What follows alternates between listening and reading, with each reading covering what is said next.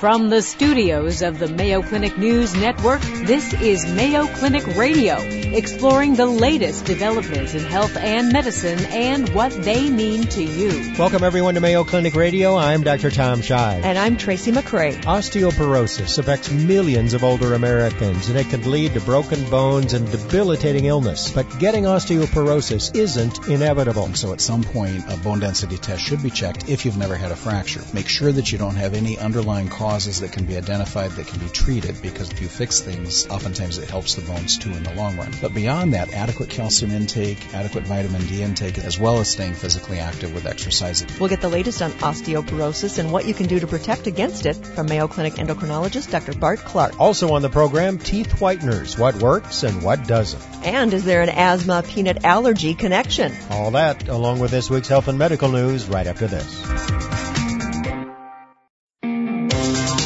Welcome back to Mayo Clinic Radio. I'm Dr. Tom Shive. And I'm Tracy McCray. Well, Tracy, it's a fact of life. And one of the things that happens as we get older is that our bones get weaker.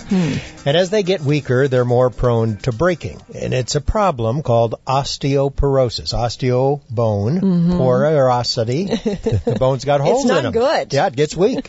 And according to the National Osteoporosis Foundation, osteoporosis is responsible or causes some 2 million fractures or broken bones every year in this country. But not all older adults get osteoporosis, and some who do have a much harder time with it than others. Here to talk about osteoporosis, how it's treated, and how you can reduce its impact on your health is Mayo Clinic endocrinologist Dr. Bart Clark. Welcome back to the program, Dr. Clark.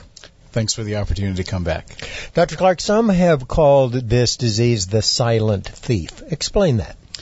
So as a person ages, many times we're aware of things that change, like our joints begin to hurt. Perhaps my back hurts more than it used to when I do certain activities. But certain conditions, of course, like osteoporosis, hypertension, high blood pressure, diabetes, many of these do not give symptoms, at least not early on. And certainly in the case of osteoporosis, before the first bone breaks, you would never know you had osteoporosis because it doesn't cause pain or other symptoms. At least they don't call it the silent killer like hypertension, but the silent thief. You don't really know it's happening. That's right. And over time as we age, our bones give up bone density, sometimes enough that the bones get quite thin, and then with that, of course, then fractures will occur even without significant trauma. When does that start? Well, typically the age-related bone loss begins for both men and women in the mid-50s. At least that's the way it's been conceived. Now, more recent studies have shown that certain parts of our skeleton actually start to decline, believe it or not, in the mid-30s. Ooh, so before that might most even of us include you, Tracy. Maybe. are even over the hill, we're already starting to lose. But the big loss occurs really after the mid-50s for both men and women. Now, as Tracy mentioned, not everybody gets osteoporosis. So who should worry about it? Who's at risk? Yeah, so people at risk would certainly be those who have a family history of osteoporosis, especially if either parent had a hip fracture. That would be a major red flag if that was the case. Individuals who have had previous low trauma fractures, even in childhood or young adult years, those people seem to be at higher risk of getting more trouble as they get older. You mean they broke a bone and they really didn't have that significant an injury? That's right. A number of studies now show if you fracture in even childhood or young adulthood, and nothing else is different or changed, you could have an increased risk of osteoporosis as you get older. Why do you suppose that is? Well, the thought is that even young adults or children have a certain bone structure, and there's differences in bone structure between different people. If you have the right kind of bone structure, perhaps your bones are weaker to begin with than your people of the same age who just don't happen to have that same bone structure. Other risk factors, family history was one, minimal trauma and a fracture is another. Right, so his personal history of fractures will probably be the biggest two. Age is recognized as a major risk factor, so the older you get, the more likely it is. You might think about many things that would come with age that would increase the risk, such as imbalance or difficulties with coordination and perhaps an increased fall risk. So increased falls for sure would set you up for fractures. Beyond those things clinically, though, that we can learn from patients, there is many things that can be detected by blood testing that detect underlying pathophysiology that would lead to bone loss. And so this could include things like vitamin D deficiency, not taking enough calcium in your diet or supplements, and things like that. Females versus males? Females are at higher risk mainly because of the menopausal loss, but of all the people who get osteoporosis in the U.S. today, it's estimated that about 20% of them are men, and men, historically at least, have not been thought to be affected by this, at least to the same degree that women have, but men are affected as well. We thought we were home free, but Sorry, I guess not. Charlie. Explain how it is diagnosed, because it just seems like if a bone is broken, then, that's when we find out you have osteoporosis. Right. So there's two ways of looking at this. The way we look at it currently is if you have a low trauma fracture history, you broke something usually with a fall from standing height or less, that alone will get attention because it's a hallmark perhaps of weakening of the bones. For those of us who have not had fractures yet, bone density testing is still the best way to find out. What that does is it gets a measurement of your bone strength from the bone density measurement, and that would predict future fractures if it's low enough. So we look both at fracture history and the bone density result.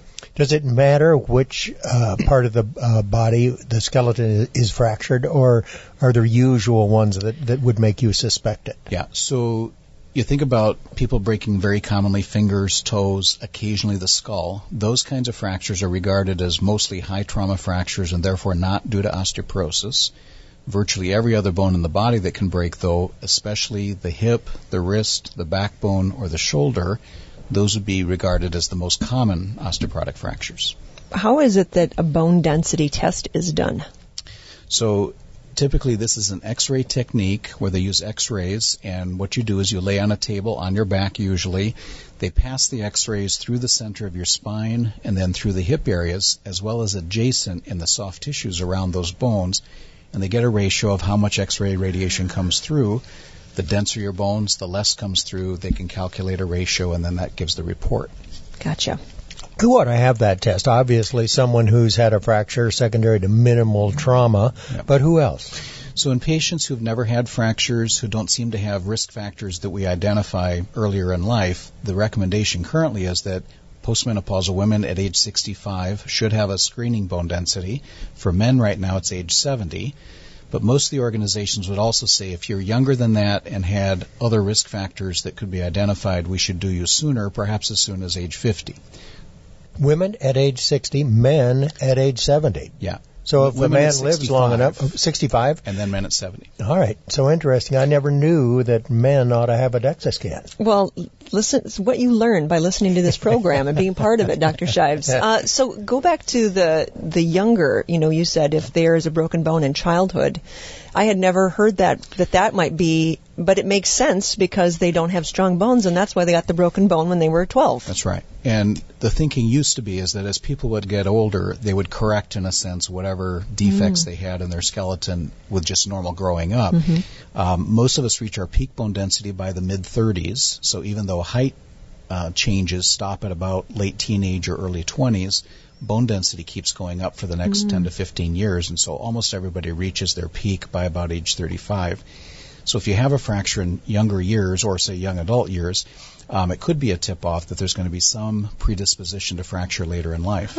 What about diabetes? There's an epidemic of diabetes related to obesity. Doesn't that increase your risk for osteoporosis? Both forms, yes, both type 1 and type 2 increase the risk. Now, type 1, because it's a childhood onset usually, or young adult onset, and then there's many metabolic derangements that occur. That has been understood for many years to increase the risk of fracture. People with that in childhood tend not to grow up as big as other adults. They tend to have smaller skeletons. Their bones are more fragile, so that makes sense. More recently, though, it's been realized that even type 2 diabetics, which tend to have higher bone density than their age-matched peer group, also have an increased fracture risk, even though their bone density is higher. How is that? That's a good question. That right now is That's what you're studying. Research question that's being heavily studied in many centers around the world, actually, because it's been known that the bone density of older adults with diabetes tends to be higher than men or women of the same age group. But in spite of that, the observation is the fractures are higher than we would predict from those numbers. So this has been a recent observation in the last 5 years or so that has raised a lot of concern. How about petite females? Someone like Tracy, who is small, doesn't, what do you have, a BMI of 12? Okay, let's just Are say. they at increased risk?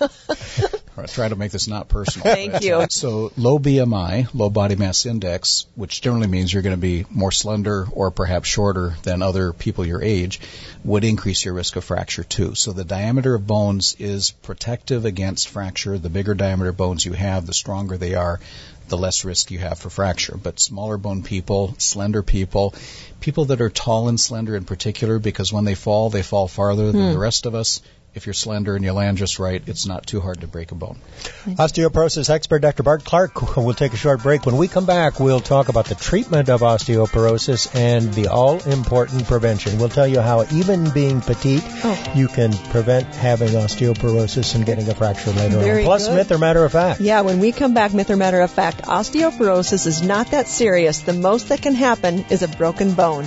You're listening to Mayo Clinic Radio on the Mayo Clinic News Network. Welcome back to Mayo Clinic Radio. I'm Dr. Tom Shives. And I'm Tracy McRae. We're talking about osteoporosis with Mayo Clinic endocrinologist Dr. Bart Clark. Let's go with myth or matter of fact. Yeah, let's find out. Osteoporosis is not that serious. The most that can happen is a broken bone. Is that a myth or a fact? Well, it's generally true. You certainly get pain and some disability from the time that you have the fracture, but after it's repaired, you have pretty quick recovery. And the repair is pretty good around here. I'm sure it is. That's right. You could find a good surgeon who'll know what to do.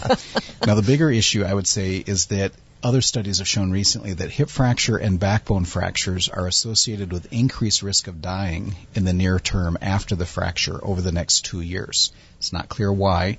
Some of that hip fracture-wise could be blood clots or fat emboli or things like that.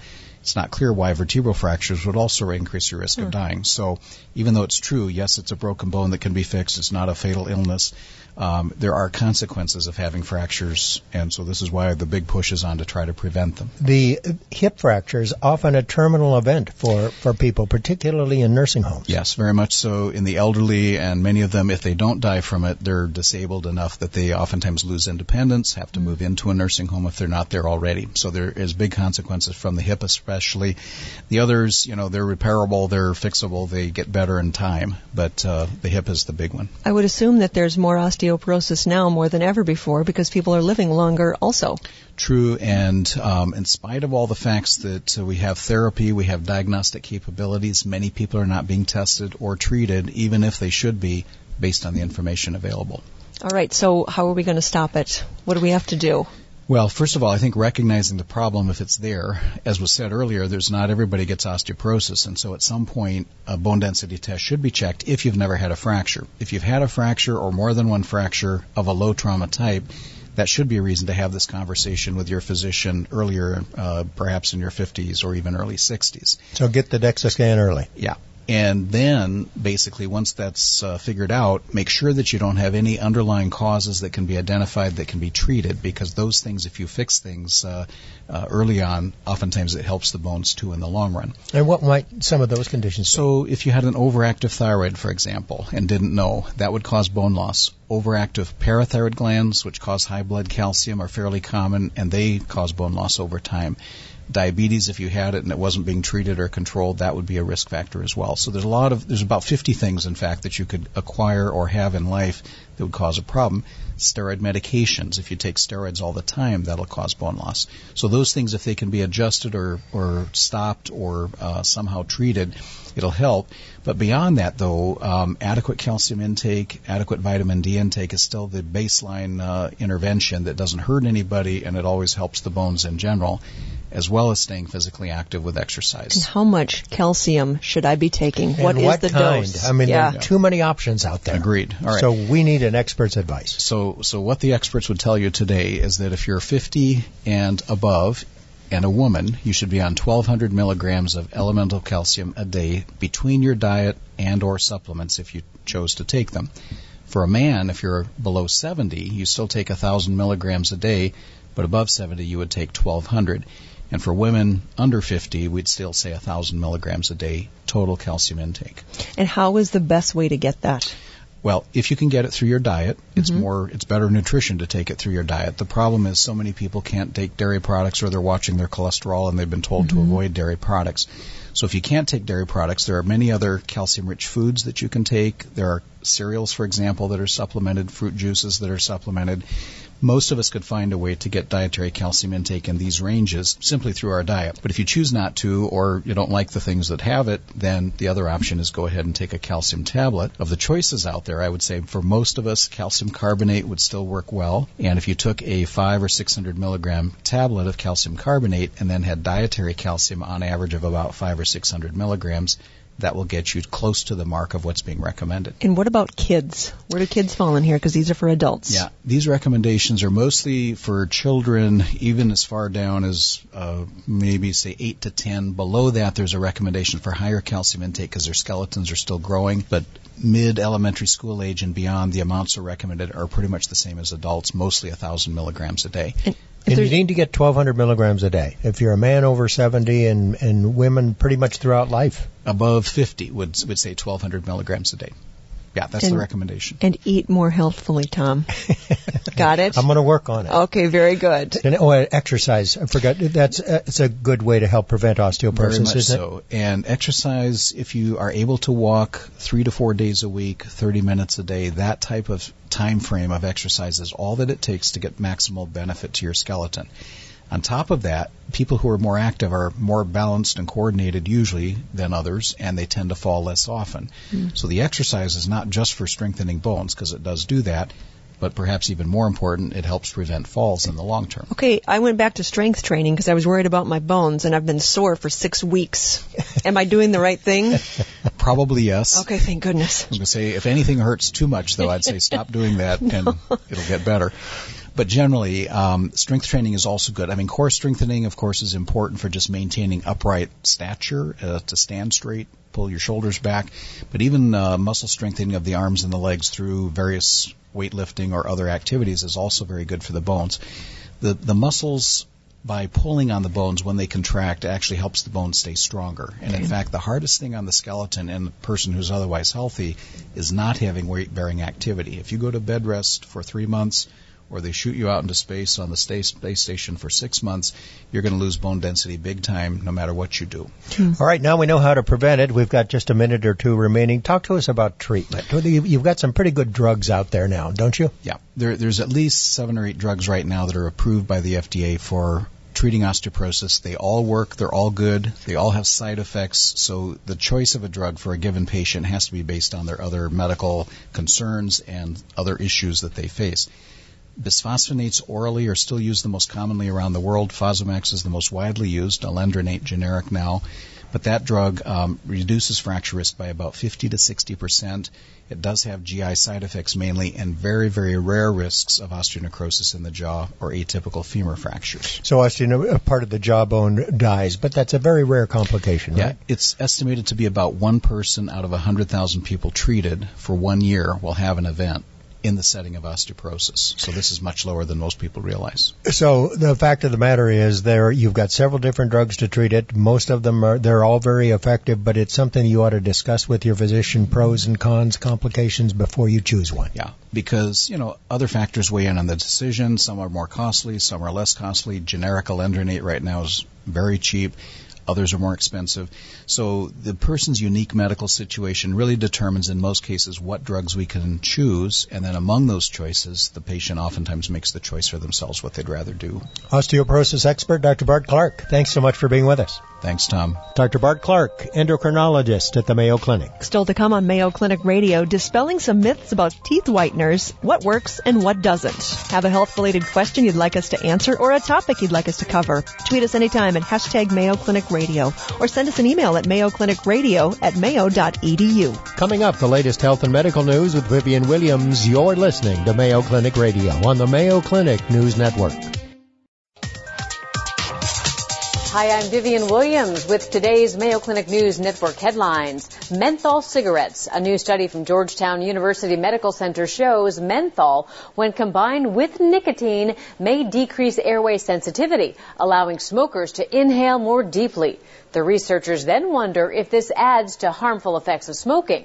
Mayo Clinic Dr. John Ebert says the FDA has already found that menthol is associated with increased smoking rates among youth and is likely associated with greater addiction. Dr. Ebert says menthol or not, don't smoke. And if you do, try to quit. Call 1-800-QUIT-NOW for help.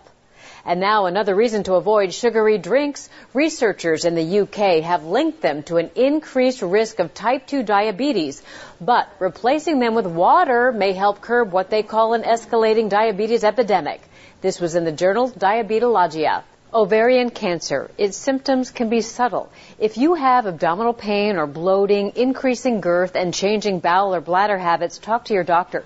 This deadly cancer is treatable, especially if it's found early. The one thing that's been proven to reduce death from ovarian cancer is that of risk-reducing surgery, so removing the tubes and ovaries before the cancer develops. Mayo Clinic Dr. Jamie Backham-Gamez says women who've been identified as having genes such as BRCA1 are considered high risk. She says for this group, which makes up 20% of all ovarian cancer cases, genetic testing and counseling are key. Not only does genetic testing help identify additional potential risks for the individual and their family members, but also now helps us identify potential treatments for the patient. The American Cancer Society says ovarian cancer is the 5th leading cause of cancer-related death among women and is the deadliest of gynecologic cancers. This time of year, people cannot wait to get outside and enjoy the season. But springtime carries with it an emergence of creepy crawlies, including ticks, which carry Lyme disease. The concern with ticks is they can transmit a number of organisms that can cause disease in humans. Probably one of the most important is Lyme disease. Some of the main symptoms include a rash, which is described as a bullseye rash. It can also involve the joints and can cause an arthritis-like picture. Dr. Bobby Pritt, a Mayo Clinic expert in parasitology or parasites, says to do these things to prevent tick bites. So if you're going for a walk in the woods, you want to stay on the paths. You want to avoid the tall grasses on either side of the paths. And so if you're going to be in those areas, then you want to dress appropriately, wearing long sleeves. I have my pants tucked into my socks. And you also want to spray an insect repellent containing DEET. If a tick does embed into your skin, you want to remove the tick as quickly as possible. And the best way to do that is with fine-tipped forceps. You want to take your forceps as close as possible to the skin, pinch it there tightly, and then just slowly pull the tick out. And if you do feel sick after a tick bite, see your doctor just to be safe. And that's today's Mayo Clinic News Network headline. I'm Vivian Williams. Welcome back to Mayo Clinic Radio. I'm Dr. Tom Shives. And I'm Tracy McCray. A smile can go a long way toward easing the burden of a difficult day. And when we smile, most of us like to show a good set of white, pearly teeth. So Nice, like yours. Beautiful white teeth. But therein lies the problem. Aging, along with some of the things that we eat and drink, please don't check my coffee cup, can take a toll on white teeth. To try to reverse that, many people turn to teeth whiteners. And there's lots of teeth whiteners on the market, some that work and some that don't. Here to talk about teeth whiteners and other oral hygiene is Mayo Clinic dentist Dr. Phil Sheridan. Welcome to the program, Dr. Sheridan. I bet this is, appearance number 100? Is this an anniversary for you? Something like that. Yeah, it's pretty close, isn't it? So let's talk about teeth whiteners, because it seems like we have heard about a lot of different, maybe alternatives, even from a TV doctor, that would suggest there are certain things that I question whether or not they can really whiten your teeth. So we came for an expert's opinion. Okay, I think I know the TV doctor that you're talking about. His latest, at least according to the internet, is to brush your teeth with strawberries and baking soda to whiten the what teeth. about that now? How does that Wait a work? second. I think that's a waste of some really good strawberries. I was going to say, he wants you to make a paste. You mash those two things together? I guess. Actually, when I heard about this, I went online and I looked at the video of the program. I watched it 3 times to make sure I got it right. You couldn't believe it the first time, could you? I couldn't. But he actually didn't mix the strawberries with the baking soda. What he did was he took a lemon and he put some lemon juice in with the baking soda, made a bubbly paste, took a patient or person from the audience and a cotton ball and got this paste on the cotton ball and put it on the lady's teeth, and then she brushed her teeth, and this was his home remedy for whitening your teeth. Okay. Can I say it's nonsense? Sure. Okay. Just don't say his name. What we wanted That's to know. all. Where do the strawberries come in? I don't know. Strawberries are good for your teeth. He said that they're an astringent and they have vitamin C in them, and so an astringent and vitamin C will bleach your teeth. But it is a fact that people want to have white teeth. Everybody wants to have whiter teeth. Yes. So how do we go about doing that? Well, right now today there are probably 3 good ways to do that. One is with the over-the-counter products, which you find in the pharmacy. There are strips that you can apply to your teeth. There are certain types of toothpaste and various things that you can use to whiten or lighten your teeth. And some of those over-the-counter products really work quite well if you use them over an extended period of time. The advantage to those products is they're less expensive than the other options that we have available to us. So when patients ask the question, I frequently will tell them to suggest that they try some of these products and see how they work. And if they don't work, then you can go to the products that the dentist suggests. The problem with the products the dentist suggests is that they cost more, there's more expense involved, but they do work better and they're more effective. And the 2 things that the dentist will do is, one, they have the at-home whitening products or kits, and what they do is they make an impression of your teeth, and they make a carrier, a tray. This is a thing that looks like the mouth guard that the kids wear when they play football and when they play baseball. It covers your teeth, and then they give you a solution that you put into this tray. You put it into the tray each night, and ideally you put this thing in and you wear it overnight. And after a period of about 2 weeks, most people find that they get 8 shades of improvement, whitening, that is, of the teeth. Now, when I talk about shades, if I can relate this concept to you, we take a shade guide. If you go to the Home Depot and you want to buy blue paint, they have light blue paint in various shades up to dark blue paint. Well, we have exactly the same thing for the teeth. And what you can do is you can take a shade guide and let's just throw out some numbers and say your teeth are A12 and A1 is really white. So if you use this kit and you apply this and you use it every night for 2 weeks, at the end of 2 weeks, your teeth should be about 8 shades lighter. So you should be down, if you start at A12, you should be down to about A4. Now, that's pretty impressive. Yes, it is, and it works quite well. If you stop at that point in time and wait 6 weeks, usually the teeth will darken and go back to maybe A6. But that's about as far as it goes, and usually that will hold for about 2 years. Wow. So that really works quite well. But some people do go all the way to an A1 or 2, and yes, it's too white. They do. And then you've got more trouble. Well, you can. They make the teeth, some people will make their teeth almost translucent. And I heard one of my prosthodontist friends tell me once with a patient we were dealing with who had made her teeth translucent, they almost become blue. You can see through them. He said he hopes she never breaks a tooth because there's no way he could ever match the color of those teeth. But that's a shade A minus too. Yeah, A minus. So over an extended period of time, the teeth will darken again. For 2 years, they really hold up pretty well. But Tracy, you're going to still drink your coffee and have the Chinese food with the soy sauce and a little glass of red wine once in a while. So the teeth will darken again. So from time to time, it's necessary to touch them up or do a little more bleaching. I've never investigated it because I have sensitive teeth, and I have heard that this is a problem. That's a problem. That's a major problem. That's one of the problems with bleaching the teeth people encounter. Their teeth can become sensitive to the point where they can't tolerate that, and they have to stop bleaching the teeth.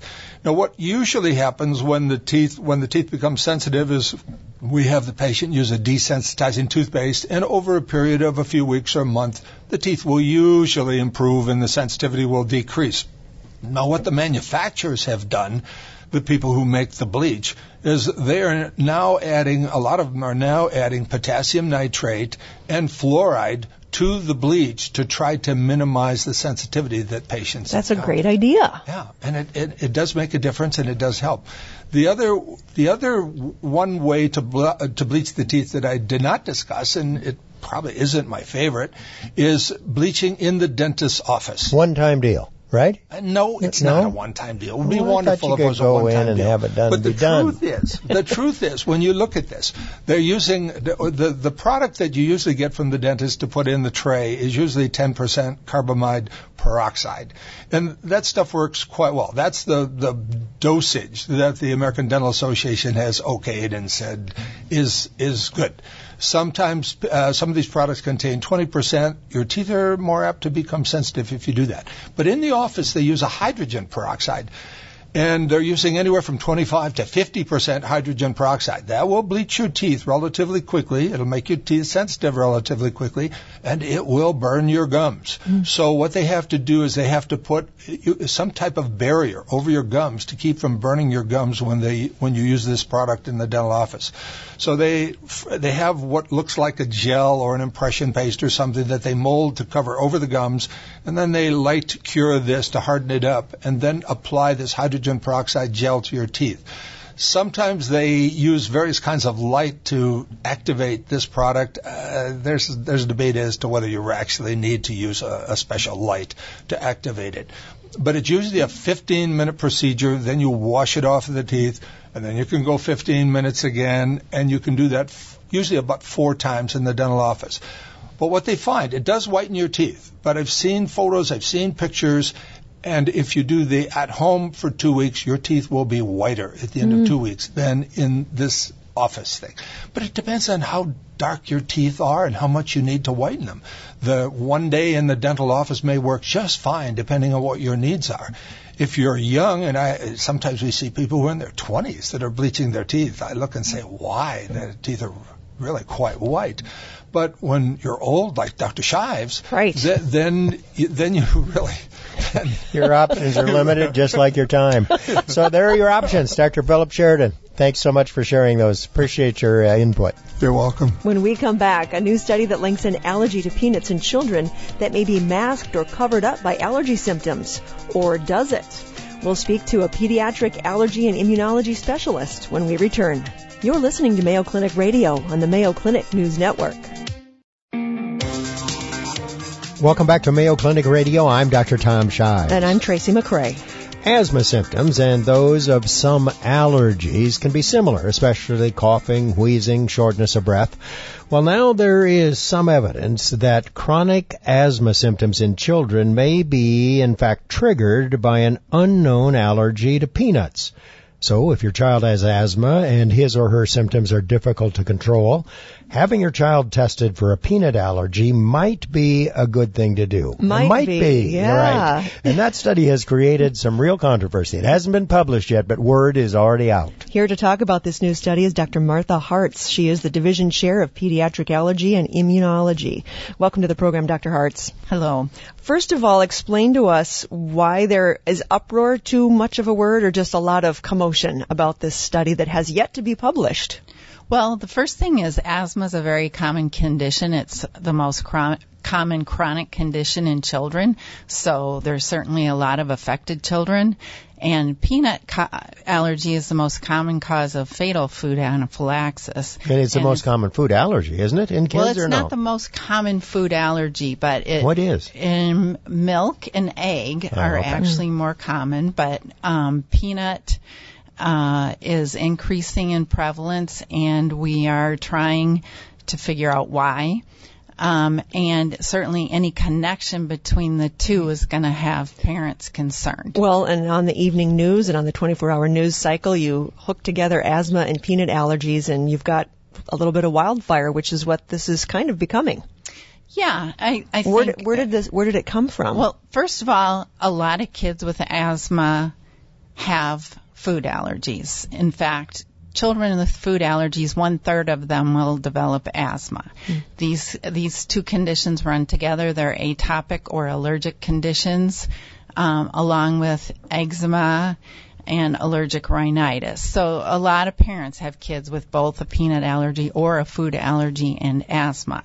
But that does not mean that food allergies trigger asthma, and that's where the controversy arises. And that's what this study is, that, as we said, has yet to be published, is going to say, is that is what's happening. Yeah. So the American Thoracic Society is having a meeting, and an abstract was published showing that a substantial proportion of patients with chronic asthma have a sensitivity to peanut allergy, but then drawing the conclusion that perhaps patients with poorly controlled asthma need to have their child tested because perhaps the peanut allergy may be causing some of the poorly controlled asthma. In other words, making the asthma more difficult to control. Right. And furthermore, that children may have a peanut allergy that parents are unaware of, and that if they had screening tests and addressed this may somehow better control their asthma. And this was presented at that meeting last week, and you said this week there's been a lot of people like yourself who are saying, hold on now, just a minute. Is that correct? That is correct, and our specialty societies, the American College and the American Academy of Allergy and Immunology, are concerned as well. And so what is the disagreement? What would you say? What would I say? Well, the first thing I would say is that to diagnose a food allergy, you need two things. You need both a positive test, and then you need symptoms of redness, flushing, hives, swelling occurring generally within 2 hours of the reaction. So in other words, you're saying that a positive test doesn't necessarily mean that you're going to be symptomatic if you eat that food.